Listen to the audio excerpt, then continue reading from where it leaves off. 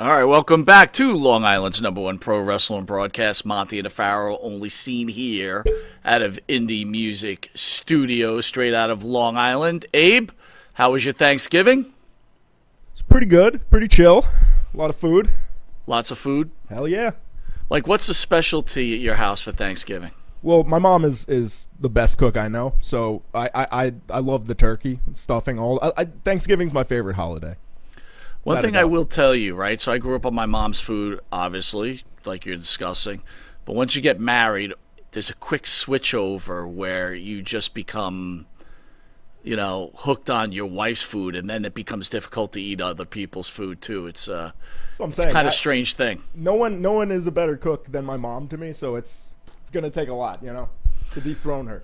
All right, well, we're excited. All the fans and the family are excited. It's very rare that you have an opportunity to have someone this special on your show. Do you know who we got on the show there, Abe? I believe I do. We have a legend. Pro wrestling royalty, Mr. Ricky Steamboat. Thank you, sir, for joining Long Island's #1 pro wrestling broadcast. Hey guys, how you doing? You might. I just saw your name tag. There. You go by Mike or Monty, or how should I address you? You could call me Mike or Monty, whatever's easiest. Monty, usually people call me that. That's usually what they go by, so I'm good with that. Yeah. Okay. I'll call you. If that being said, I'll call you Mike. Oh, there you go. And again, part of me wants to call you Mr. Steamboat because of the ultimate respect I have for you. But in early discussions, it will be Rick. And what an honor it is to. How does it feel that people still, even someone my age, is in such awe of you for what you've accomplished in your life and your career? Well, a lot of that has to be, the reason being is, in the mid-'80s when Vince McMahon took the business and decided to go national with it on TV, coast to coast.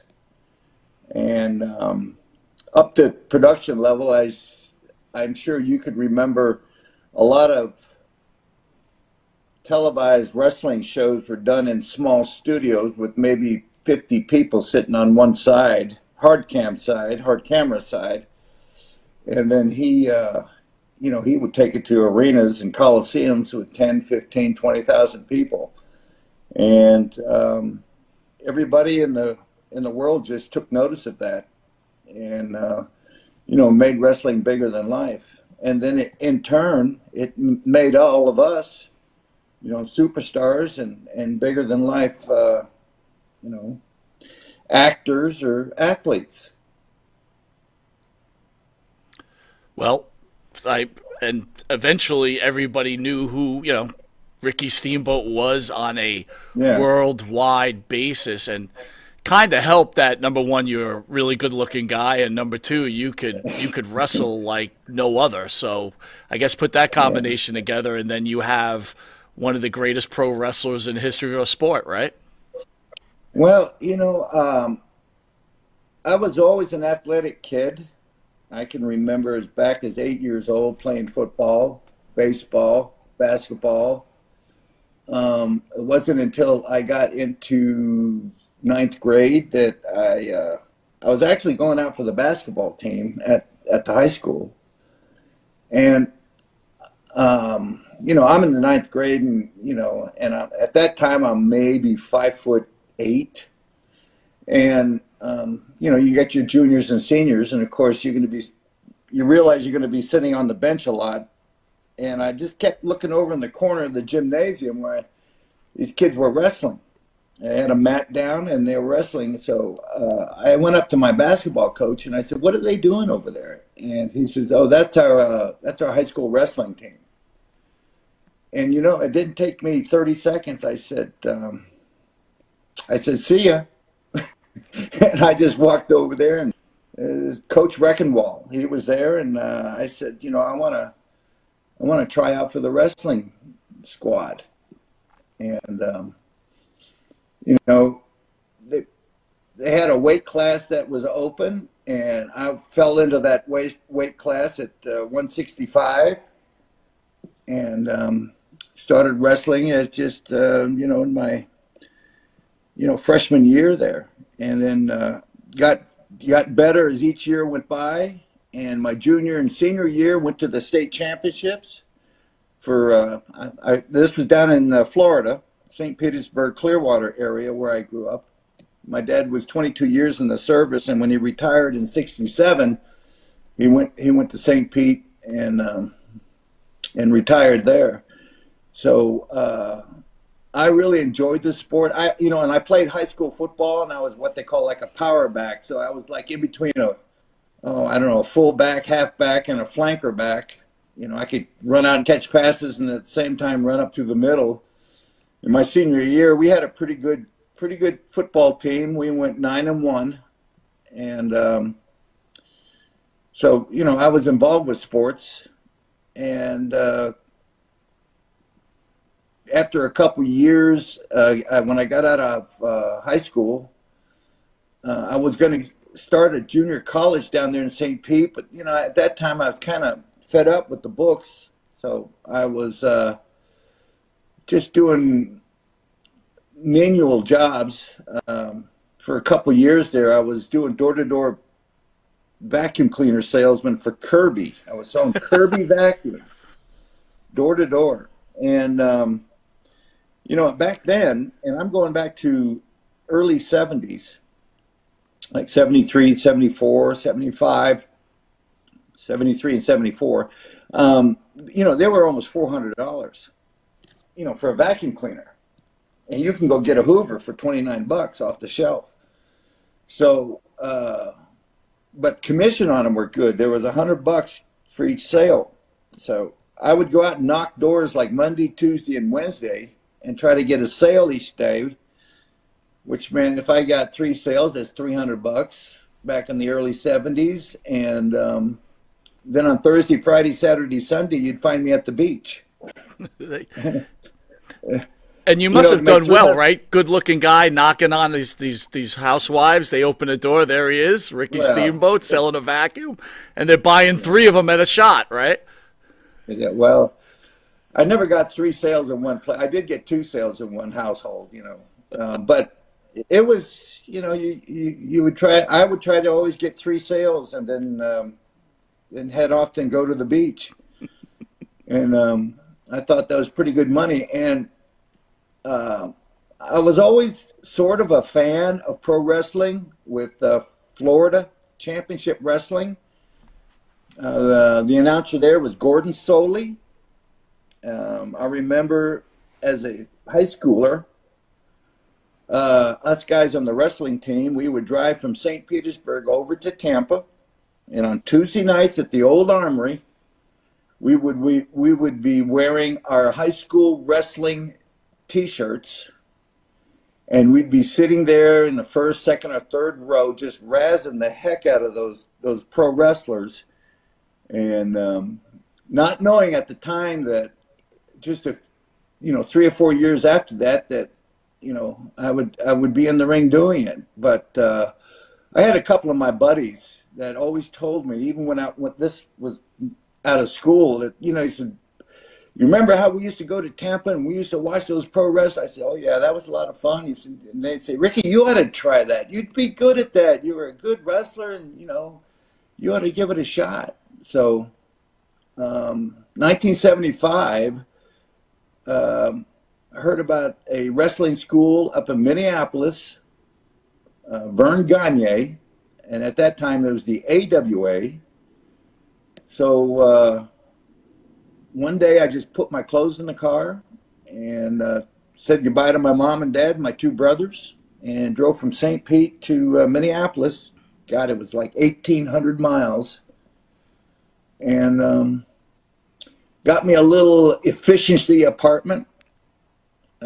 Now, just prior to that, I was selling Kirby vacuum cleaners, but I decided to, work harder. So instead of just Monday, Tuesday, Wednesday, I worked Monday, Tuesday, Wednesday, and Thursday. And then I got a second job at night where I was like a bouncer at a bar down there in St. Pete, working nights. So trying to get the two jobs together and save enough money to get up there. And I found out that the camp was 2.5 months. It was 10 weeks. And I said I needed enough money to pay rent and food and where I could survive without having to get a job up there while I'm trying to go through this wrestling school. And school started November the 16th in 1975. And I went up there and got a little efficiency apartment. There, it was like almost a setup like you see in some of these, like a Marriott suite or something like that. You'd have a little fridge, had a little one burner, had mattresses on the floor, had a little TV tray that doubled as a nightstand, and it's what I ate off of. And that's the way I lived in that place for almost 2.5 months going through that school. Yeah, it was from 10 o'clock in the morning till 3 o'clock in the afternoon. It was 5 hours of training. And I could tell you that was the hardest thing I ever went through in my entire life. Nothing like the training schools of today, you know. So it was as tough as those documentaries show. Vern was really working you guys out. Well, you know, Vern had Ric Flair went to the same school, and his class was the one before me. Okay, Bob Bruggers, Ric Flair, Iron Sheik, Ken Patera, Jumping Jim Brunzell, Greg Gagne, Vern's son. I think Chris Olsen, who was a big Olympic Oklahoma heavyweight, he was in that class. But their class was the one before me. It was 2 years before me. And I'll tell you real quick, on the first day we showed up, there were 16 of us. And I felt like I was the only one from out of state. Everybody else was pretty local. You know, they had some barroom guys, you know, tough guys, and I think one other guy had a amateur background in wrestling in school, high school, and 16 of us showed up. We had to pay $2,000. That was the entry fee. Back in '75, that was a lot of money, $2,000. I remember minimum wage was, I think, $1.50. Wow. And so, our coach, we called him Coach, but the guy that put us through the paces was, his name was Khosrow Vaziri. Is that name familiar to you? Sure does. Iron Sheik. Yep. Right? He put us through the paces. Now, at that time, Iron Sheik, I think he's probably about 5'10", and he weighed $180. All right? So, God, he had us doing these Hindu squats. Now, we were in the basement of a 20-story building. That picture there, he's about 250. But at the camp, he was $180. And man, he was like a steel pole. Man, he was solid. And we were in the basement of a 20-story building. Vern's office was on the top floor, and it had high ceilings in the basement. That's where the ring was set up. And first day we went over to the stairwell, and now from the basement to the top it was 21 flights, and he made all of us run up to the top and run down. Now, of course, a lot of guys didn't make it. I made it up and down. I think I'm not bragging, but I think I was in the best shape of pretty much all of them, because I really took it upon myself that while I was in Florida, 3 times a week, I would work out with the weights, and the other 3 times a week, I would go to the beach and I would run 5 miles barefoot in the sand. I had a spot to where I parked the car, and I'd run 2.5 miles up to this pier. They had a little coffee shop, grab a coffee, and then run 2.5 miles back to the car. And I was doing this 3 times a week to get in shape. So I think a lot of the guys that showed up thought that they could just be tough and didn't worry about cardio. So, all right, getting back to, we would run the stairs up and all the way up to the top, 21 flights, and then run back down. And then Khosrow looked at us, and he paired us off, 8 pairs, and he paired us off according to our size, try and make it equal. to the guy next to you. So then you had to get a guy up on your shoulders, his head over here, reach between his crotch and grab his leg, and you got him like in a fireman's carry, and carry this man up 21 flights on your back. Of course, nobody made it, but regardless of how many times you paused, Cosroe was relentless on making sure that you made it to the top, even if you just took one step at a time and had to take a rest. And so we all got to the top, ran back down, and then your partner carried you up, and then you ran back down. And then he asked each of the partners to drop down to their hands and knees. So I dropped down to my hands and knees, and my partner's name was Buck Zumhoff. Mm-hmm. And he said, Buck, grab Ricky's ankles. And so I would have to wheelbarrow on my hands up 21 flights. And Buck is holding on to my ankles, and I'm trying to go up each step one at a time with my, after you get about the third or fourth flight, your arms are shaking, your shoulders are burning, you're trapped, your neck, everything, and you'd collapse. And this is a cement stairwell. I had so many bruises on my face and forehead from catching the edge of the step every time my arms would collapse. And make it all the way up to the top and run it back down and then switch. And then you grab his ankles and he'd have to go up on his hands up 21 flights. Now, that's all we did the first week because it took, like I said, class was from 10 to 3. It took all that time for everybody to complete it. Then we were off on the weekends, and the following Monday, out of the 16, 4 showed up. A dozen quit. I was about to ask you how many fell out after the first week. A dozen quit. And the 4 guys was me, Buck Zumhoff, a guy by the name of Jen Nelson, and another guy by the name of Scott Irwin, who wrestled pretty much in the Texas area and became pretty good. Yeah. And I think he passed away.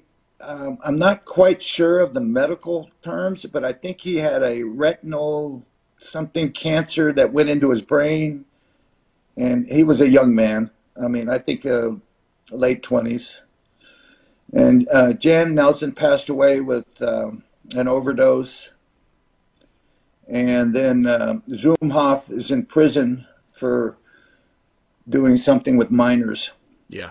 And so out of the 4, I'm the last guy, and then, and I went on with my career, but that was the hardest, 10 weeks of my life. I told myself the only way I'm not going to be able to finish this is if they tell me maybe you ought to quit or come back and do the camp the next time.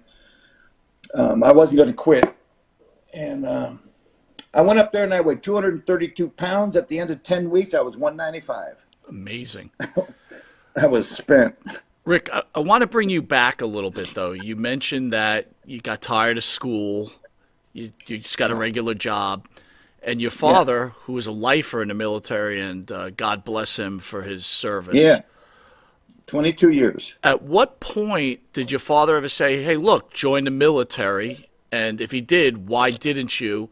And then I'd like to understand when you said to him and your mom, hey, guess what? I'm going to be a pro wrestler. What were they like? What was that all about? Dad wasn't real uppity about me joining the service.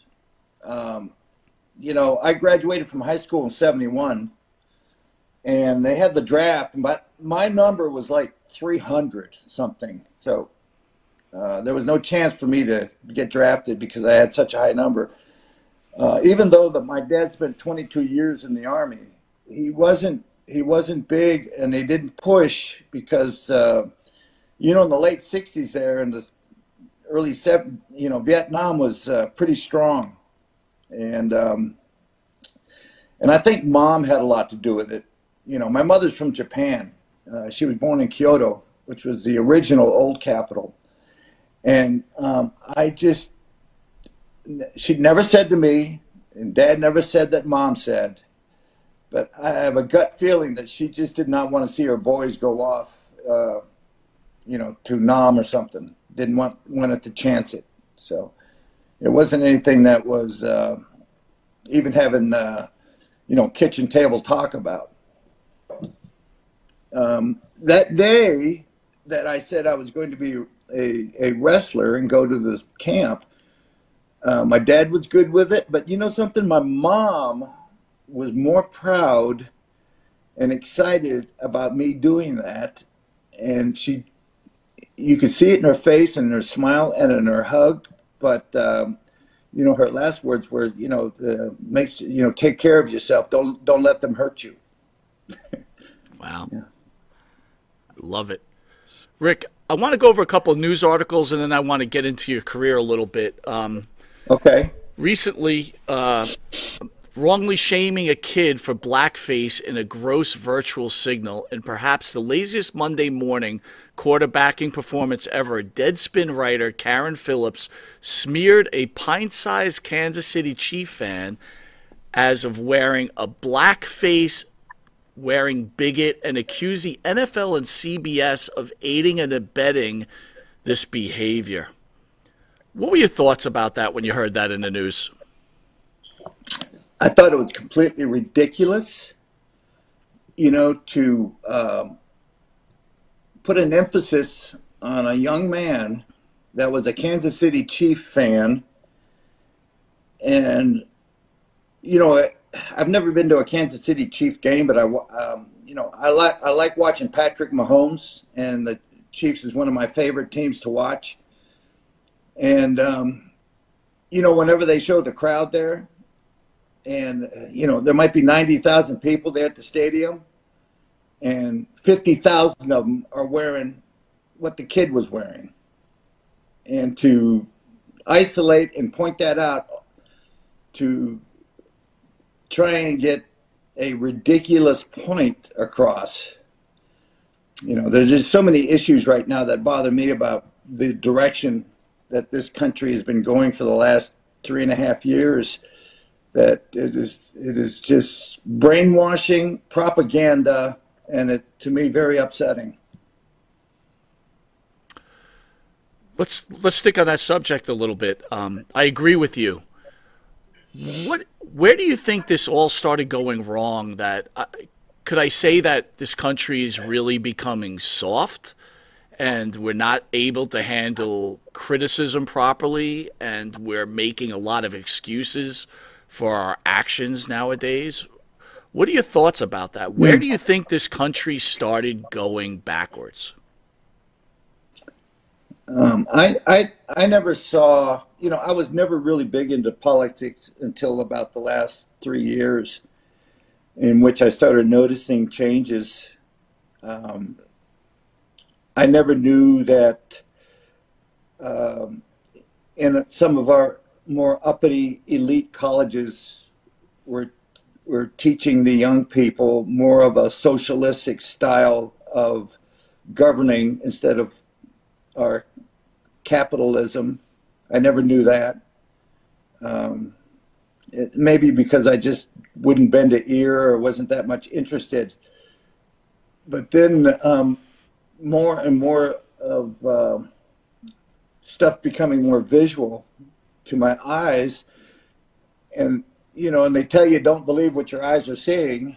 Well, your eyes don't lie to you. What you see, and then after that is what you hear. And I just I don't know if the country's getting soft. I think I'm just going to say it, the Democrats had just come out with something so shockingly revealing, and since they were able to this last election gain control and power, being able to use that on you, and it's even more troubling now that some pieces of our government going after civilians, our teachers that are expressing a voice about what's happening in school and trying to protect their kids. and people being censored when our First Amendment with the freedom of speech, and it just behooves me how they can continually, and I'm going to use this word, lie and procrastinate propaganda, and to use that as a weapon. And you know that old saying, if you tell a lie enough times, you get people starting to believe it. And just things that have gone so wrong with our country, and then they can turn around and say, well, let's blame it on the Republicans because it's their fault. And I'm thinking, how in the world can it be their fault when you guys are the one in control, and everything that's been going on is because of what you've been doing? And they're using the Republicans as an scapegoat, because I think they're starting to see that the American people are not buying what they're being told. It's just not, it's not right, and it's also not correct. And that old thing about if it ain't broke, don't fix it. This country in the past 200 plus years has been the strongest country in the world, the youngest country to be able to expand and grow as it did, and it was all because of the values that our forefathers put forth to give everybody a chance and a break and equal opportunities. And I just don't understand how they see that their way of doing things, of just basically going to end up with two classes. You're going to have the very, very rich, and then you're going to have everybody else underneath, and it's just, it hurts my heart, and it turns my gut. And, how much,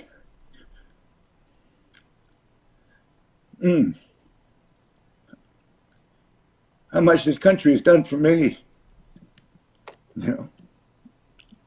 I'm half Japanese, and I was bullied when I was a kid and made fun of, slanty eyes, yellow skin, and all that. But both my mom and my dad, they just, take it on the chin. You're better. And I grew up with parents that believed in right and wrong. If you do it correctly. Do it the right way. I watched my mom being mocked when I was a kid. We lived overseas, and of course it hurt. But that was people that were not Americans. We lived in Turkey, and Germany, and Italy, and it was, I said they're not. My dad would say they're not U.S. citizens. So, don't worry about what they think, because our country's the greatest. And so, I get off on my soapbox on start talking more and more about it, but it just hurts me to see this direction, especially what has happened in the last, 3.5 years. Well, I'll say I totally agree with you. So, hopefully change is coming soon. And you're a New Yorker. I am. Yes. I am. Do you know where I was born? Where? West Point. Were you really? Nice. Poughkeepsie. Very nice. My dad was in the service. Now, he wasn't a West Pointer, but he was stationed there. Okay, and he met my mom in '49, and they came back to the States. And when he came back and brought my mom, it went to West Point, and that's where I was born. I have a younger brother, Arthur, who's a year younger than me, and that's the two of us were born there. So people ask me, where were you born? I said, New York, and they find it. Aren't you from Hawaii? I mean, that's what they, I said, no, that was just a wrestling gig, man. That was just. I had the Polynesian look, and that's how I got the Steamboat name from Sammy Steamboat, who was a true Hawaiian, who wrestled down in Florida for Eddie Graham. Odd, odd question. So, your father met your wife. She's from his wife. She's from Japan. Yeah.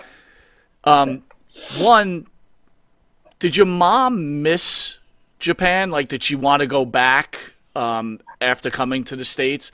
And two, did you ever have the opportunity to meet your grandparents when you were younger? No. My mother's father died when he passed away when she was young. I'm saying best that I can recall is that, she was a teenager. He was pretty high up in a company, and I'm sorry, I don't know the company, but that company took care, my mom said, that company took care of what would have been my grandmother and the family through the company. Since her father was pretty high up in the company and he passed away at a very young age. So they were taken care of. Now, I'm trying to remember the other part of your question. Did your mom want to go back to Japan at some point, Okay. right? Was she homesick? All right. When they left Japan and then went to West Point, and I was born, right after that, we went to Italy. Now, during that move, my mother finds out later, way later, and I'll get to that her family moved from Kyoto to Tokyo. And during this time when my mom was with my dad in West Point in Italy, she did not know that the family moved. Now, my mom's last name is Ito, I-T-O. That's like the Smith and the Joneses over here in the States. Wow. It's and so my dad was trying to get in contact with my mother's family through the American Red Cross and through the Red Cross of trying to get to they over in Japan trying to get a hold of family members, but they could never find because there were so many Itos. I mean, millions. So I told you, like, they left in 49 or 1949 or 50. And so we'll fast forward to the early 80s, late 70s. I was going over to Japan and working with a promoter over there called Gianto Baba. And I would go over there and tour for 3 or 4 weeks and then come back to the States. And so in 1984, I went over there about 13 times. And in 1984, I went over there and I asked the promoter, Baba, I said, would you mind if your announcers would, during my match, tell the people who's watching who I am and that I am in search of my mother's family. And my mother's name is Takako Ito. And so he agreed. They made that announcement while I was wrestling. The very next day, a young Japanese boy, like a runner, came to my hotel room, and he showed up and he says, we have big response people last night. And I was so excited. I said, oh, really? Maybe this might be my mother's relatives. And I said, how many people? He said, we have 200 names. And I said, 200? So my mom's family can't have, 200. Well, there were so many Itos, people were just saying, yeah, I'm related. But anyway, he said, what do you want me to do? So we're sitting in my hotel room, and he had the list of names and the telephone number next to each name. And I said, would you mind maybe calling 10 people just to see what's going on? So he dialed the first number, and it was my mother's oldest brother. Mm. First name. What are the odds? Unbelievable. So, and I couldn't speak Japanese. I mean, I could do a little restaurant talk, maybe a little cab talk, how to get to the hotel, maybe order some, sushi or something. But I couldn't have conversation. So through the kid, and he was interpreting, and I said, okay, we got to go on tour, and I won't be back to Tokyo for 2 weeks. I said, does he have any wedding pictures? Because I remember my mom and dad showing me their wedding pictures when they got married over there in Japan. He was a GI, you know. He had one stripe on his sleeve. And he said, yes, I have pictures. So after 2 weeks, we came back to Tokyo, and he met me in the lobby, and he opened up the album, and sure enough, there were the same pictures that I saw my mom and dad had. So he gave me his information, his, you know, address and phone number. And now, before I left on this tour, I never told my mom and dad that what I was going to try and do, because my dad was so unsuccessful for, God, you know, this is from, you know, 49 to 84. You know, it was just, he tried and it just couldn't make it happen for my mom. So when I went back and I went to my parents and I talked to my dad in the kitchen, I said, I got some information here. This is mom's oldest brother.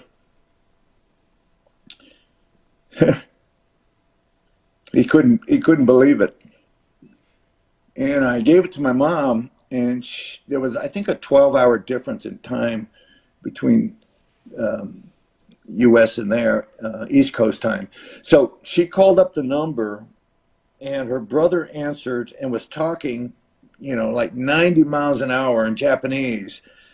And here's my mom. She could understand what he was saying, but she had a hard time replying because she had not spoken her language for 30 years. Mm. You know, it was, she could just get out a few words here and there.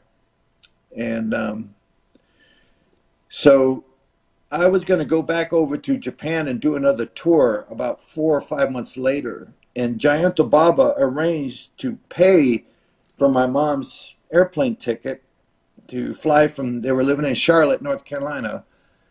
And he flew her all the way from there to Tokyo. And we landed, we were waiting for our luggage. And off in the distance, people that would get their bags and go through customs and then go through these automatic doors that were opening up. And of course, those people, they might have had relatives waiting for them or friends. But I kept looking at the doors that were opening, and I saw this one guy who just, every time the doors opened, boy, he was looking hard. And I said, hey, Mom, next time those doors open, there's a guy standing on the left side that keeps looking real hard. And the doors would open, and my mom saw him. And now we're way over on the other side of this huge area. And then the doors would close. And then another pair of people would walk through the doors, and they'd open up, and then they would look. And finally, they waved at each other. And she turned to me, and she said, that's my youngest brother. His name is Gyuhei. So we grabbed our bags and went through customs, and when the doors opened, there she met with her youngest brother, first time in over 30 years. So he was taking us, he told us. My mom didn't even know, but she asked, is Mom still alive? And he said, yes, Mom's still alive. And I think at that time, Mom was like 85, my grandmother, her mom. And so he took us, he said, Mother is living with the oldest brother. That's one of our cats there. Anyway, so we get to the house, and for the first time, her mother and her daughter embrace, and that's the first time that she has seen her daughter in over 30-some years, and neither knew if one was dead or one was alive, you know, because for all those years there was never any contact. So I got a ride. I said, okay, Mom, you're going to stay here with your oldest brother and your mom. I'm going to go back to the hotel. I got to go on tour.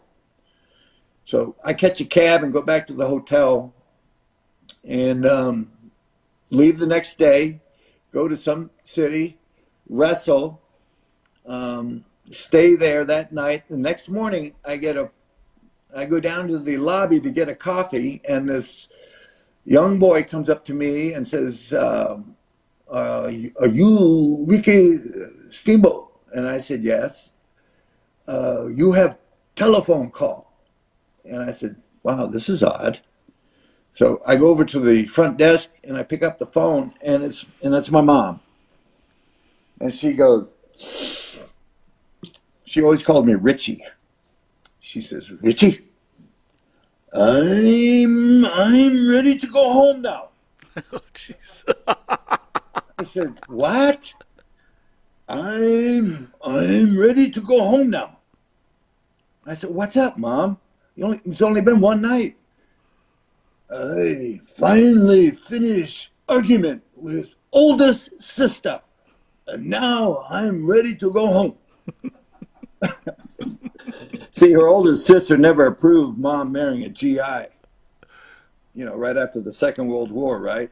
Right. 4 or 5 years after. And I was saying, Mom, I said, I'm under contract. I have to finish this tour. I said, Baba paid for your airplane ticket. Our departure date isn't for 2 more weeks. I said, you got to fix this. Please fix it.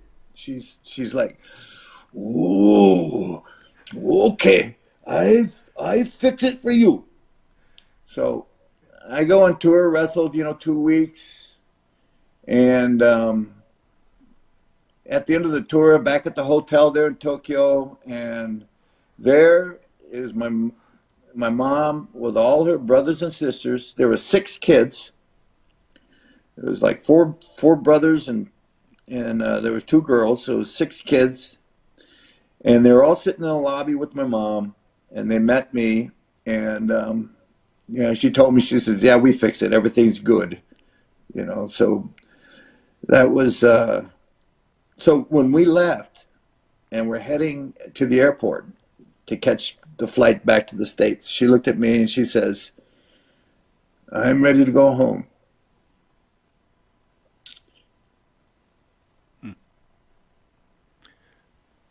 Amazing gift, though, you gave her, man. Think about that. It's an amazing gift you gave her. But, real quick, to her, U.S. was home. Yeah. Yeah. Wow. All right, next news story, then we're going to get into a little bit of your career. Former WWE star Tammy Sunny Sitch gets 17 years in prison for deadly DUI crash. Former pro wrestler Tammy Sunny Sitch has been sentenced to 17 years in prison for drunkenly colliding into another car, killing a 75-year-old man with a blood alcohol level 4 times the legal limit. Thoughts on that, Rick? I just vaguely crossed that story the other day, so I really don't know the ins and outs of it. I remember meeting her, at one time back in around, I'm going to say like 07, 06. I was an agent guy working with the WWE, and I think she was wrestling at the time, and and might have just run into her. I really can't say much because I really don't know her. Obviously what she did was very wrong, but like I said, I just heard when the story came out a couple days ago. Well, speaking of something like that, right? So obviously, no matter what forms of life, people run into certain addictions and stuff. While you were wrestling, were you ever uncomfortable wrestling with a wrestler because you might know they were on some sort of substance? And again, I'm just a fan, and my question would be, like Saturday night's main event when you wrestled Jake and you get dropped on your head at DDT, which I'm assuming was actual concussion that you received and pretty dangerous. Yeah. Did you have concerns that was my call with Jake? That was not when him and I worked almost every night for, God, we had a good run for almost maybe a couple of months. I had the Dragon in my corner, this guy, and he had that Snake. We sold a lot of tickets. There were a lot of curiosity seekers that wanted to come out and see what was going to happen during that match. I will say this, that every time that I stepped in the ring with Jake Roberts, he was straight as an arrow. And, what he did after hours was his own business. But during working with me during that run. And I also worked with him when back in the day when there were territories, and it was with Jim Crockett Promotions in the Mid-Atlantic region there, North, South Carolina, and Virginia. And he was working there at that time as Jake the Snake Roberts. And I had worked with him there. That he was always he was always on top of things. He was never ever in a bad way, or couldn't get to the ring or stuff like that. The horror stories that you hear later on. But no, I always I remember a comment he made, and that was and it wasn't to me. This was something like on air somewhere. And he said, when I found out that I was going to work with Ricky Steamboat, you better get in shape. So, I guess he took a real serious point about working with me in the ring. And God, we had some 5-star matches, him and I. He was a great psychologist in the ring. He's one of the greatest I would consider in the business on knowing what to do, when to do it, and what move to do and why you would do it, into telling a story in the course of a match. And he was able just to, on the fly, just be right on top of things. Boom, boom, boom, boom, boom. He was a great worker to work with. Now, what happened that night, though, on Saturday night's main event? Millions of people watching this show. Probably not the best time for something to go wrong. What did happen? Well, I don't remember how the talk came out about DDT on the floor. And I'm thinking, best is my memory, this old noggin's been dropped a few times. So I made the suggestion, and I know Vince was there.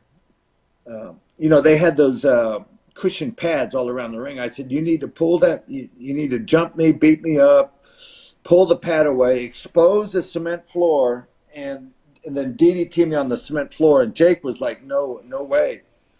He said, it may kill you. And I said, whenever you got DDT'd, you get your hand down there in time to protect yourself. So I said, don't worry, I've taken your DDT. I said, I'll get my hand down there and, let's make it real. Well, he went to DDT me, and I didn't get my hand down there in time, and it was real. Oh, it felt like a hand grenade went off of my head. And, even to this day, he tells people, he says, yeah, Steamboat was knocked unconscious. I had to pick him up like a rag doll and drag him into the ring. And we've had talk about it, and we've had laughs about it. And I said, Jake, I was never knocked unconscious. I had all my faculties. I was limp, because that's the way you're supposed to be if you ever get DDT'd on the floor.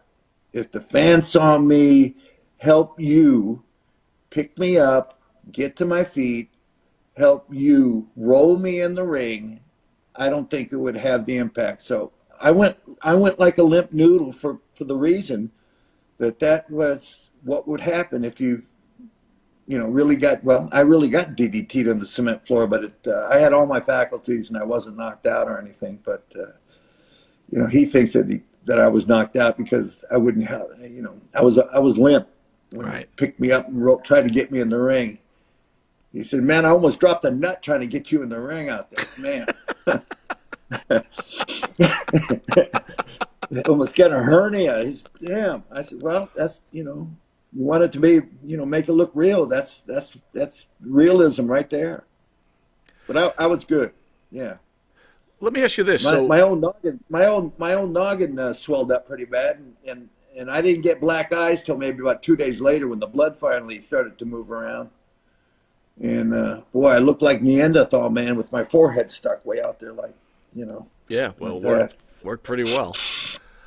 How did you stay so unscathed in such a hard business? All the traveling, people fall into drugs, things like that. How did you stay straight? Like, what was it that made you stay that way? I got, bruised ribs and separated shoulders. it wasn't until recently, until I've had knee surgery, I've had a knee replaced, I've had my hip replaced, I got a rod on my back, and arthritis setting in all over the place. But during the time when I was working, I think one of the I was always the guy that go to the gym, and there was a lot of us, maybe half of the crew would find themselves going to the gym every day. But I think one of the biggest things that was my saving and grace, and not knowing at the time, but I knew it was doing me some good, is I would spend a lot of time stretching. I would find a corner in the locker room or down the hallway or something, and just stretch. And I could get to where I could almost do splits, and I would do this maybe a couple matches before my match was on, and for 20, 30 minutes, break a sweat and get warmed up. And there was a lot of guys, sitting in the locker room reading a magazine, and they say, "Hey, Bobby, you're up," and just get right up and go to the ring. And I just felt, I started doing it in my rookie year, and I just carried it forward all those years to make sure I got a real good stretch, and I felt limbered and warmed up in my joints, and I think that really saved me. At what point do you get into bodybuilding and actively competing in bodybuilding? That was in the late 70s. I always worked out, and I didn't start working out until actually I made the decision to go to Minnesota. So about 8 months prior of leaving, and going up there in November, I found a gym and I started working out, like I said, 3 times a week, and then running on the beach 3 times a week. So, but then after that, I continued working out, and I got to where I thought I was looking decent, pretty good. Never on a national level, but maybe on a state level. So in the late 70s, I just started doing some competing in local, state and regional stuff, maybe mid-Atlantic, it'd take in 2 or 3 states, and Mr. North Carolina, I won my weight class, didn't win overall, but I was in about 5 different bodybuilding contests. It was hard because I was still wrestling, and you're on that real strict diet, and you're watching your calories, and you have no energy to get in the ring, and the guys that I was working with at that time knew that I was going through that, and they were pretty much carrying me through the match. But it was just a personal thing, maybe something on my bucket list that I just wanted to check off. I'm going to show you something real quick. Hang on. Sure. Just take me a sec. Actually, I'm going to. This is my what they call the man cave. Yep. This right here. Let me just give you a real. This is in my office here. Uh-huh. Uh, Got a virtual tour of the Steamboat Man Cave. Yeah. Okay. And then over here, all the dolls and everything that they, I don't know. They got about 15 or 16 Ricky Steamboat dolls, but I want to show you this piece. Okay. This trophy right here. All right, I'm going to slide this over. I don't know if you can see this picture. Yeah, we could kind of see it. Yeah, absolutely. That's me. You know who this guy is? Is that Snuka, right? That's Snuka. How do you compete against Snuka? What is that all about? We were at the WBBG Southern States. That was North and South Carolina contest. The judges brought the 2 of us out of all the contestants to do a side-by-side, and because the points were so close. And at the end of the show, they gave me, this is it right here. They gave me the first place trophy. Amazing. And that was the only time Snuka was an animal. Man, he was, And at that time, he probably was close to 40 years old. And just a good fond memory of Jimmy. I always loved working with him in the ring. everybody talks about Ricky Steamboat's arm drag, and I'll tell you a story of how I got that. But anyway, Snuka was the best guy to feed me for the arm drag. He was the best guy to feed me for an arm drag. Wow. He was more of a, his body was like, you know, he was like a beast, you know, it was raw. I had more maybe like a pleasing physical look, pleasing to the eye, you know, more symmetric than Snook. But yeah, that was the only time we competed, and I narrowly beat him by just a couple of points. Rick, And let me tell you the story. You know who originated that arm drag? If you're familiar with my arm drag, I get way up in the air with the guy before I hook his arm. And everybody that worked with me knew, I said, you got to jump as high as up as you can and just do a forward somersault, and I'll hook your arm, and then we'll land together. Well, I stole that from a guy by the name of Jack Briscoe. Jack Briscoe originated that flying style of an arm drag. So everybody thinks of Ricky Steamboat's arm drag, but actually Jack Briscoe was the originator. and you just improved on it, right? I could get up higher than Jack, I guess. Maybe, you know, but truthfully, it just depends on the guy feeding you. If he can't get up in the air, you can't either, you know, because you're underneath him. If he only just gets up a little bit, you can't get any higher. So yeah, that's a picture of me and Dory Funk. Yeah. You know, I was listening to you speak about. If you look at the audience, that's in Japan. Wow. Amazing. Yeah. I was listening to you speak about Snuka. You know, you have your own family life, and I get that. How hard is it to lose these brothers throughout the years? Is it because it's like your own little family, you know, your other family. Yeah. How difficult is that?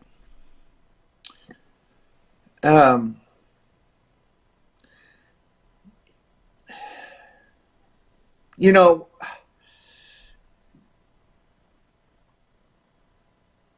to me, the only time when I felt that I was close to all the guys that I work with in the ring was at the time that we were all together. And then I got away from the business, and then I got back in about 2005, you know, working with Vince and being a road agent, and working with guys again. You know, but this is just being me, and I hope it doesn't sound selfish, but it just, for me, when I got away from the business, I just sort of wanted to be done with it. And then you just hear of who passed away, or who is down and out, or who is sick. And, you know, I would have a moment or two, but I don't want to make it feel like I'm heartless, but you know, for me, it was a brotherhood during the active time, and everybody just sort of, you know, went their way as everybody got out of the business and went their separate ways. I don't know of too many guys that kept in contact even after the years they were out of the business. I run into them more at these convention signings, these fanboys, and you know, and have a moment. And of course, there's always an embrace and a hug, and it's good to see you. But yeah. And it's just a few times they say, "Hey, are you staying at the hotel?" "Yeah." "Well, let's go down and have a beer." "Okay." But you know, for me, that was only maybe just a few times, and I've done 100 of these signings around the country. So you know, we're real close and tight at the moment, but I think it's I don't know what the mindset is that, you know, once we're done, we're done. And I hate to make it sound like we're done with each other, but it isn't something where you go out of I don't go out of my way to try and locate and find and correspond with some of the fellow guys that I had great matches with. You know, only really one guy that I sort of stay in tune with, and I went to visit when he was down, and that was Ric Flair. At one time, he had that when he was in the hospital in Atlanta and I was living in St. Pete. Me and the wife, we jumped in the car and I drove from St. Pete to Atlanta straight away. I left late in the afternoon, 5 or 6 o'clock. Didn't get in till 2 or 3 o'clock in the morning. And then I was there at the hospital the next day at 8 o'clock or something to meet with him. And he was in a self-induced coma. And his wife, Wendy, was there. And I was just sort of looking at him over his bed. And he, all of a sudden, and this was, they tell me this afterwards, this is the first time he woke up. And I'm looking at him. And he opened his eyes for the first time after being in a self-induced coma for a few days. And he looked up at me. And in the way Ric Flair would do it, he goes, "Ricky Steamboat! Unbelievable!" Right out of a coma. That's funny as hell, boy. So, Rick, you're going to have to appease me now, because now that rolls into this question, since you're talking about Flair. Your name is synonymous with the greatest matches of all time. I mean, that's just another credit to your ability as the professional you are. Now, I know you do documentary. documentary. Undertaker and Shawn Michaels had a hell of a WrestleMania match. They certainly did, but here's the question. You do these documentaries. One's on Flair. You talk about the trilogy, you talk how great that was, and then you do a documentary on Savage, and obviously that WrestleMania 3 match, iconic. Yeah. Here's my question. To Rick Steamboat, which were the greater matches? The WrestleMania 3 Savage or your trilogy with Flair? Okay, I'm going to give you an answer, and I don't want to make it sound like I'm a politician. If you want to take a Raw match and put two guys in it, and the only thing they know about the match is maybe the last 2 or 3 minutes of the match, which would be the finish, that would be myself and Ric Flair, and that would, to me, say that we were two consummate professionals. Now, I'm always mention the Savage match because to me that was the hardest match for me to do, and it's because Savage and I never had any matches leading up to WrestleMania 3. I would like to have called them tune-up matches. Savage was a different psychologist in the ring. And that would be, he wants everything to be set up and lined up. And, when you have a tune-up match, you could talk about some of the things you want to do in the match, and then you go out in a live audience in some of these tune-up matches and see what kind of response you would get from the crowd. If it wasn't good, when you got back to the locker room afterwards, you say, for the big pay-per-view coming up, we're not going to do that spot because everybody just farted all over it. So you'd have opportunities to put things together, and Savage and I never had that. But what made it difficult is that he wanted to have everything put down in stone, in writing. Well, it wasn't in writing. He just wanted everything to be set up and from A to Z. And if in the middle of that match, the fans were not buying it, it would be very difficult to change it and go to another different direction because he was so steadfast on what the next steps were. Just keep doing it. Just keep doing it. So, Flair and I, we could work an hour and only go and I would meet him in the locker room. I said, okay, all right, champ, they want us to go 50 minutes tonight on a 60-minute time limit. What would you like the last 3 or 4 minutes to be? And, I got a real quick story if you want to hear it. We wrestled in Charlotte, North Carolina a couple of 100 times over the 8 years that I was there, and he was there for maybe 10. But we had wrestled at Charlotte, and we had done a couple of 1-hour Broadways, which meant in the main events, he had 60-minute time limits, and we had wrestled to a draw. And then we came back to, they wrestled Charlotte every 2 weeks at the big Coliseum. We came back 2 weeks later, we wrestled to another draw.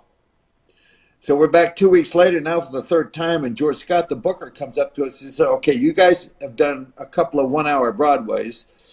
Ricky, if you don't mind, let's get Flair over tonight.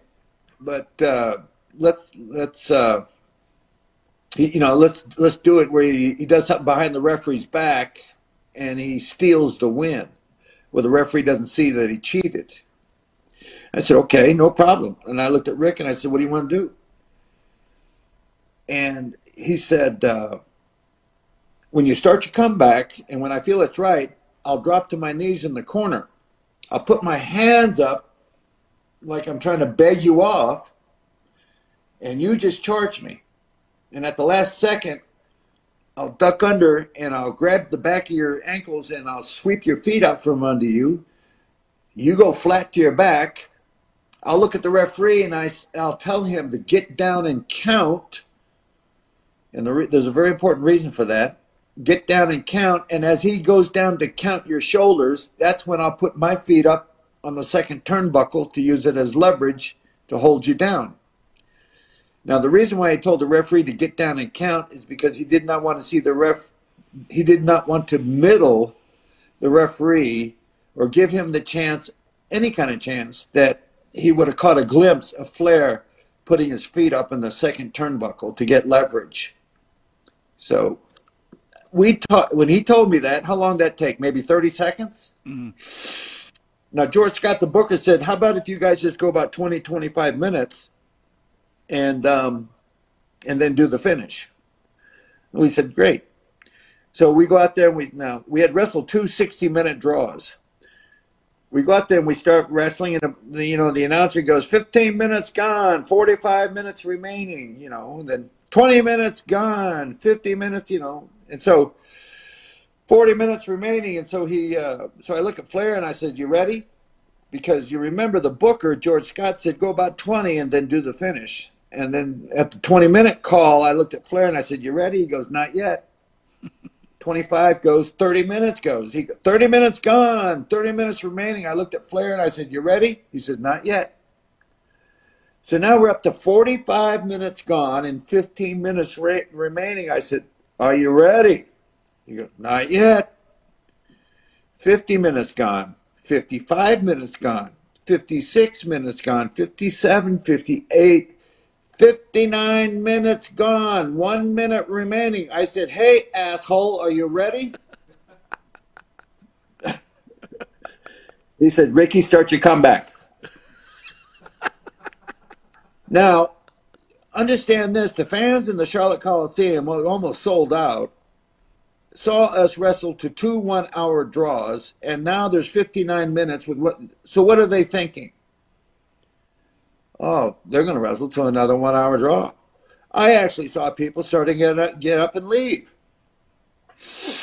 So I'm bouncing Flair all around this ring. I'm trying to cover him with everything that I know. And then with about 15 seconds left, the announcer goes, 15 seconds. He drops to his knees in the corner and puts his hands up to beg. And then I hear 10, 9, and I bum rush him. He sweeps my legs out from under me. He looks up at the referee, Tommy Young, get down and count. And the referee turns and goes to count my shoulders. He puts his feet up in the corner. As the referee counts 1, 2, 3, the announcer's going 5, 4, 3. Ding, ding, ding, ding, ding. 2 seconds left on the clock. And they got one of those big basketball clocks that hang over the center of the Coliseum. 2 seconds. He rolls off of me.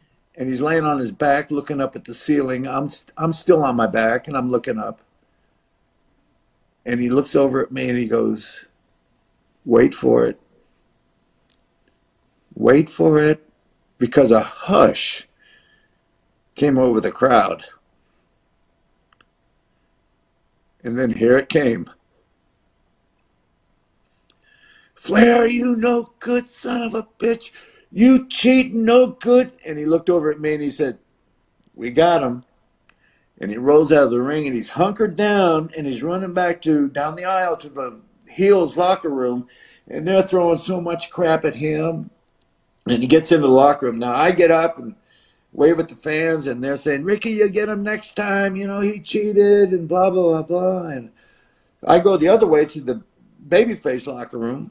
I walk in. Then in the Coliseum around back, there's a hallway that goes around the building. So I go out. Customarily, what you do is you go to the other guy's locker room and you shake his hand, and you thank him for the match. And so I went in, and George Scott is just berating Flair. He goes, "Oh, so you think you're the booker now, huh? You want to call the show, right? I told you to go 20. You went 59 minutes and 57 seconds, and I told you to go 20. What the heck's the matter with you?" And that's when I walk into the room when this action is going on. He looks at me and he says, "Steamboat, get your ass over here. You're part of this too." So he's yelling at me, and I don't say a word. And I walk over to the door that you go out of the heels locker room that leads to the ring. I go open the door, and I stand behind the door where the fans couldn't see me, and I'm looking at George Scott, and I'm pointing like this. "Listen to him, George. They're still screaming at him. They're still screaming." I shut the door, and I said, "That's all I got to say," and I walked out of the room. Amazing. 59 minutes Amazing. and 57 seconds. So Timing. would it be fair to say then the Flair matches were your favorite? You see, that match was never televised. That was just a regular house match. Yeah. But working with him, and for us to feed off each other in the course of a match, do this, duck, block my punch, kick me, But then Savage, everything was laid out, A through Z. When we started talking, when I told Randy, I said, we're not having any tune-up matches. He goes, "What?" I said, "Vince said we're not having any tune-up matches." He said, "We're going to make our debut day of the show." "Well, we gotta start putting something together. Damn." So we started meeting with each other whenever we could on the road. I was doing the injury thing with my throat, and meet with Savage on days we were shooting TVs, and we started writing things down. And finally, I brought this yellow tablet, this legal pad, and we got up to about 160 something steps. And with each step, there was like 3, 4, 5 things to do. Like, believe it or not, guess what step number 1 was? Step number 1 was lock up. And I said, "Randy, we don't have to write down lock up because we know we're going to lock up." "Write it down, Dragon, write it down." I said, "Oh my God." So, number 1, lock up. Number 2, whatever, do this, this, and this. So, after we got it all down, we would then quiz each other, and I would say, "Okay, Randy, step number 28 is this, this, and this. Tell me the rest of the match." "Step number 30, blah, blah, blah, blah. Step number 31, and then he would do me. He'd go, "Okay, Dragon, number 67 is this. Tell me the rest of the match." So, I think when we did that, it was so stressful to try and remember every single move and turn to the right, turn to the left, block this, do this, and then I think what made the match different, because that was, 1987, an average match would have 8 or 9 false finishes. Okay? That's a 1-2 and the other guy kicks out of it. In an average match. We had 20. 20 false finishes. And you had to remember 20 false finishes in consecutive order. You had to remember it, and both of you be on the same page on the same move. And plus all the other moves leading up to the false finish. And there was 2 times. There was one time during that match where Randy had a brain fart, flatlined. And he, "Dragon, I'm lost. What are we doing?" I started to rip off the next sequence, and he's, "Oh, okay, I got it." And then later on, I had a flat line. I said, "Savage, I'm lost." And he would rip it off, and I said, "I got it." And we ended up. But when that match was over, and I'm laying in the ring. I was so exhausted. I had not been in the ring for almost 3 months because of the injury thing that I wasn't supposed to be wrestling. I was so exhausted. I looked up at the top of the Pontiac Silverdome and I said, "It is done. Mm. It's over." A sigh of relief. It is over. I was actually looking up at God, and I was thanking him for it being over. It is done. What does Vince But McMahon say to you after that iconic match? um, you know, I don't remember. Okay. I remember getting to the locker room and I almost passed out. I was so exhausted. I mean, there was a lot of people coming up and saying, "What a match, you guys!" But I honestly don't remember. We got pats on the backs, I remember, after WrestleMania, they have the big party, the after dinners party there after the show and everything. And I remember sitting there and old timers like Gorilla Monsoon, Arnold Skolin, these guys were old school, hard knocks, and shaking hands and giving me a hug, and couldn't believe the match. Is how did you guys do that? But I've often said over the years, the consummate guy that I go to for me was Ric Flair, because we could just say two or three things of special things we wanted to do in the match, and then go out there and wrestle for an hour, and all of it is just for the moment, called on the spot, feeling each other out, knowing that what I was going to do next, and he might have known that 5 moves back, so. But, the publicity that we got out of the Savage and Steamboat match, that match, it was just off the hook.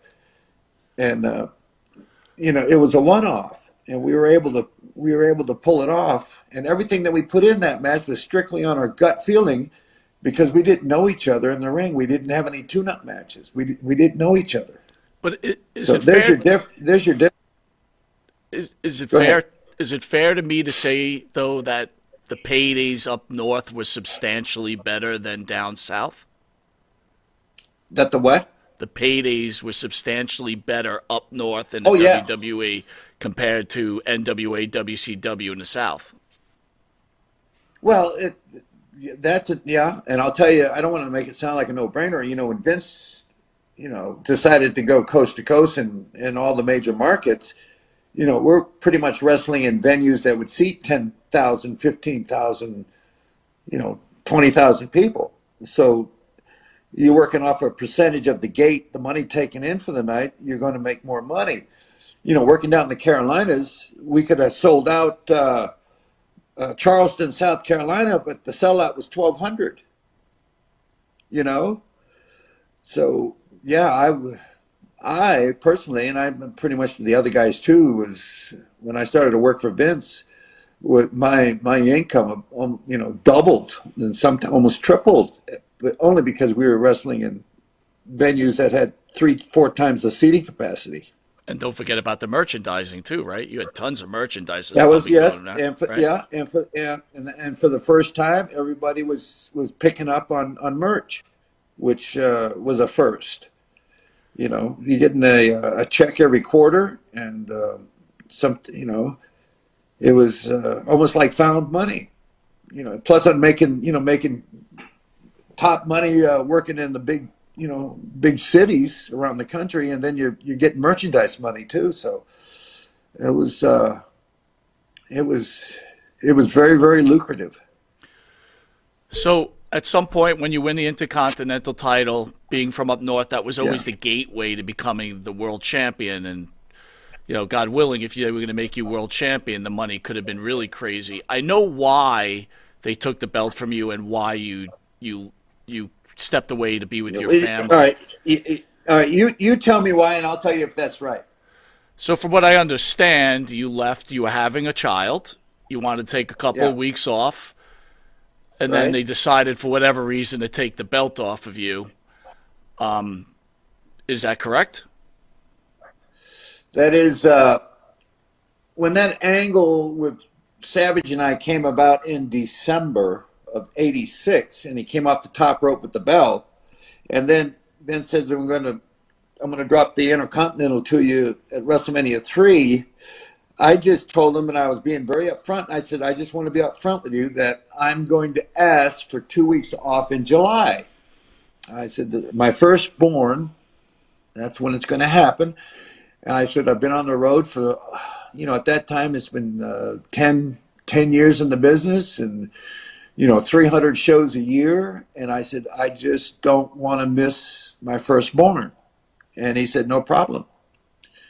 And so everything was going according to plan. And I think it might have been around 8 weeks after WrestleMania, March, April, May, I don't know, maybe 8, 9, 10 weeks that on a TV, I was walking into the building and Vince said, Ricky, I need to talk to you. So I came over and he says, we're gonna take the belt off you. You're gonna work with Honky Tonk, and we're gonna put the belt on him. And I said, Vince, when you told me you were going to drop the belt to me, I didn't say this a second ago, but I'll say it now. I said, you told me that I was going to have it for a year. And I was up front with you and said that I wanted 2 weeks off to be with my firstborn in July. And you said, okay. And then his response back was, well, I thought about it, and we just can't have the belt dormant. Keyword there, dormant, for 2 weeks.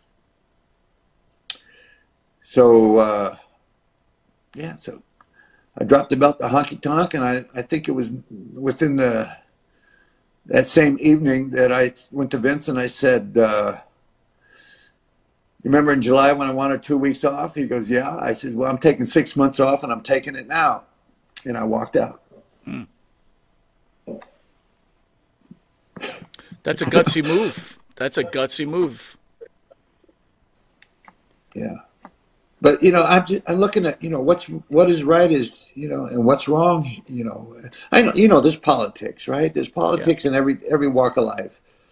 But this just wasn't right, as him being a dad should understand, and as hard as all of us work on the road and being gone away from families, and I just wanted 2 weeks to be with my firstborn, and say the reason was you can't leave the belt dormant for 2 weeks.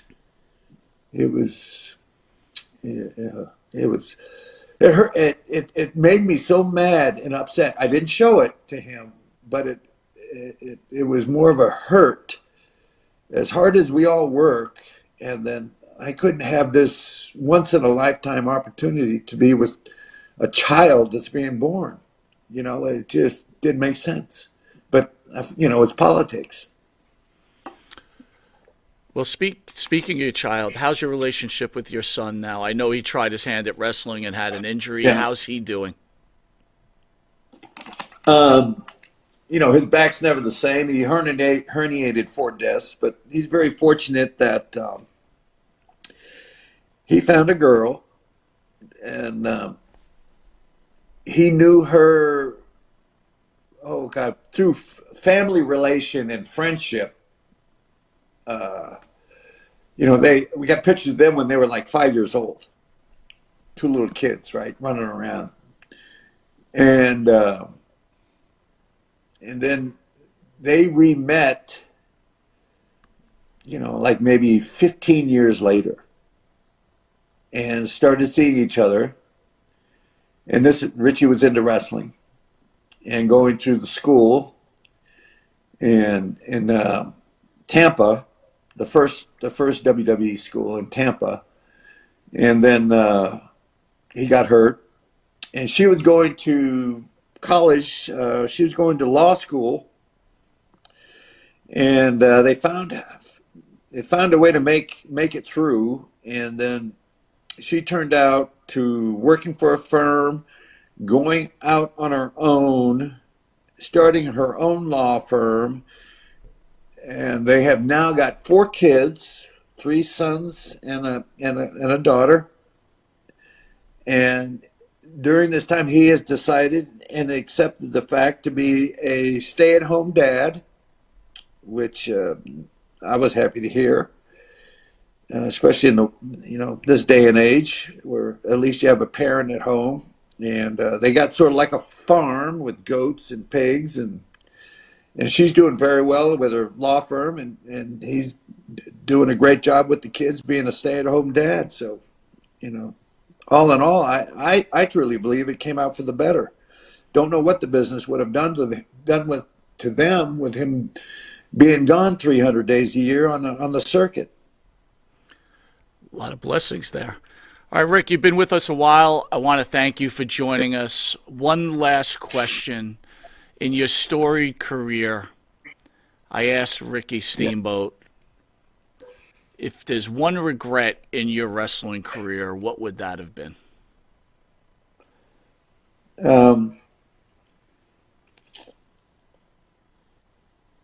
Walking out for 6 months. I could have just stuck with the plan and taken my 2 weeks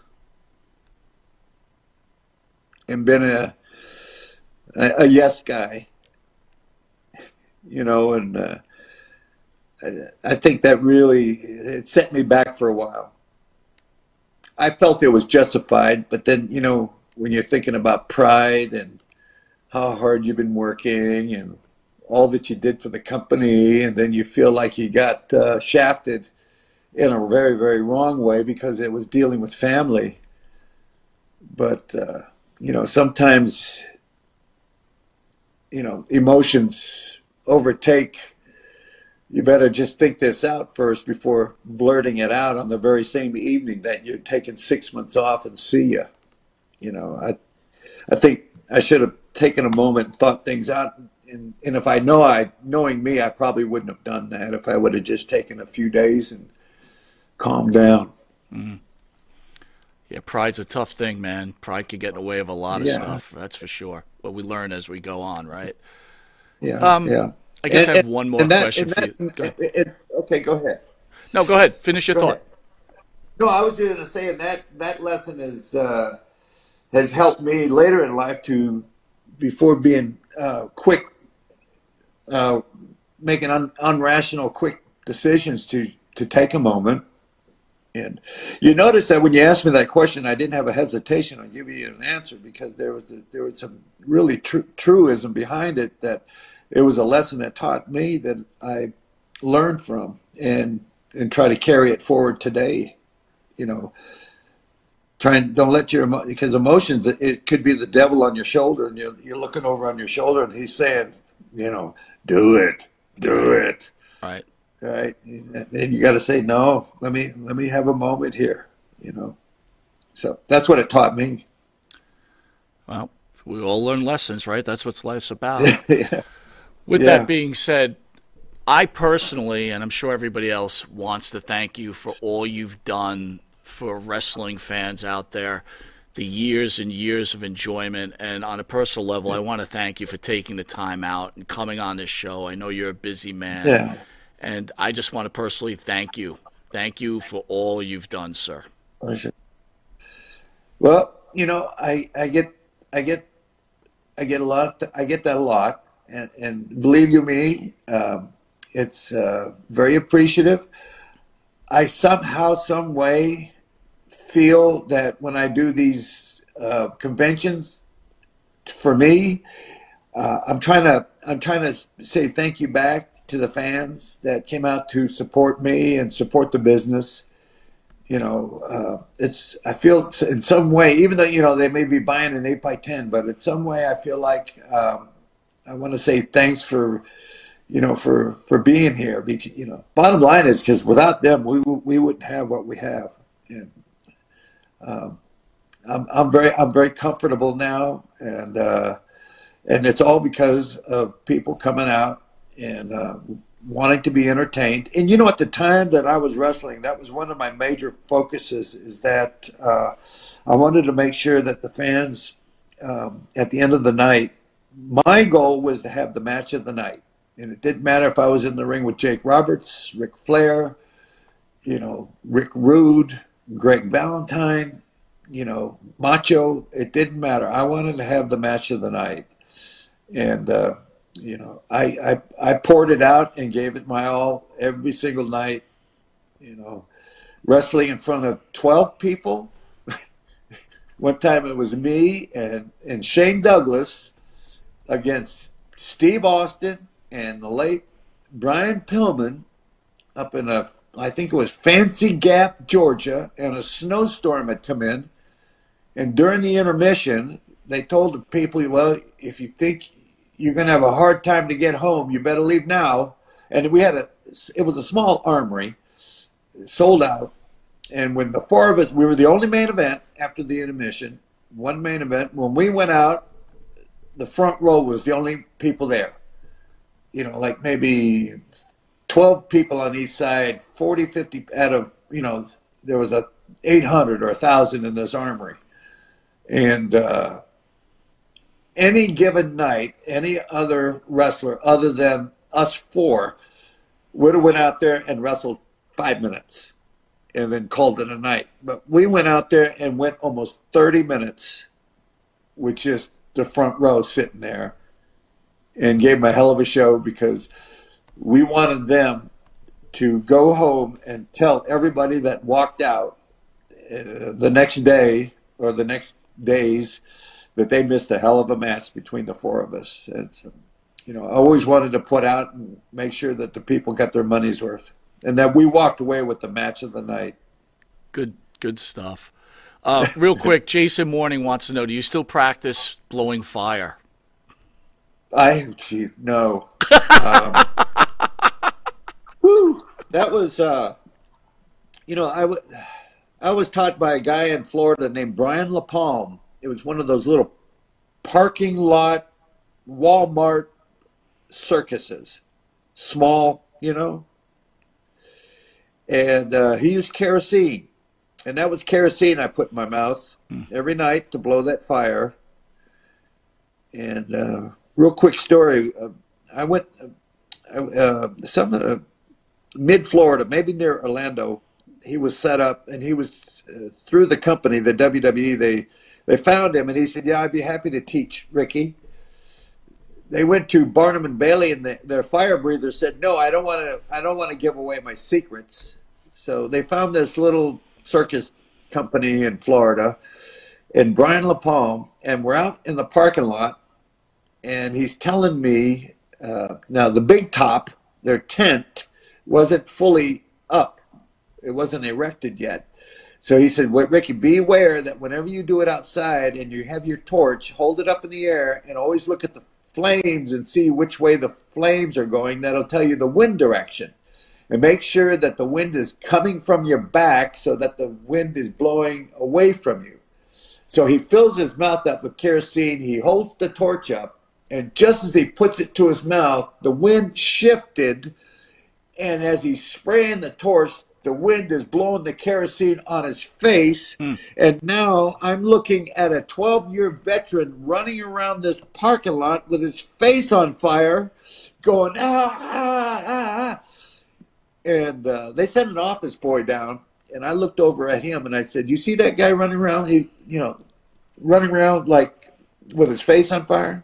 I said, "You call Vince and say, tell him I ain't doing it. I'm not doing it. Look at this." And so Brian LaPalme comes running back up to me, and he said, No, it's just superficial. It's like a bad sunburn. I'm okay. So he said, "Come back tomorrow when the big tent is done, and we'll do it indoors." And I came back, and he started with like a little shot glass of kerosene. And then it went on to larger, almost like a cup, enough to fill your whole mouth out and blow the fire out. And but there's a fire breathing story there with a veteran, 12 years of doing it, is running around with his face on fire. The next morning when I showed up, he's in his little Scotty trailer. It's these little mini trailers you tow behind your car. And I knock on the door, and he shows up, and he's got these big water bubble blisters Oh boy. on his face. Yep. And he's standing there, and all of a sudden he's taking his fingers and he's popping them, pop, pop, pop, and the water is just, and he's laughing. He did it as a joke. And I had another moment where I turned to the guy that the office sent down, and I said, I ain't doing it. Look at him. So, You sure will, he didn't have any Steamboat. the eyebrows were gone. But this was a fair-skinned redhead guy that was teaching me how to blow fire. So you can imagine how bright red his face had just. It was like a bad sunburn. Anyway, that's my fire-breathing story. And a hell of a story it was. Thank you again, sir. Have a great weekend, and thank you for everything, and thank you for being on Long Island's #1 pro wrestling broadcast. All right, I appreciate your show, and I appreciate what you do. You're a stand-up guy. You really are. I appreciate what that, you sir. do. Yeah. God bless. God bless. Thank you. All right, guys, the great Ricky Steamboat. What an honor. I hope you guys enjoyed the interview. He was fantastic. What'd you think there, AB? That was amazing. It was a really good story about him going to Japan and finding like his mom's family. That's how amazing was that? That was one of the craziest All I was stories. thinking, like, man, I wish I could have done something remotely close for my mother like that. Yeah, it's amazing. I mean, just like to have that many people reach out to you and you still are able to find the people, and she got to meet him. It was great. That was a great story. You know, it's amazing. You always hear how great a guy he is, and even in the wrestling world, what a great guy is. Unbelievable guy. Great storyteller. Amazing person. Yeah, definitely. All right, well, I want to thank you guys for joining me. We love you all. We'll see you next Thursday. Abe, we'll see you next Thursday. Absolutely. All right, guys, love you all.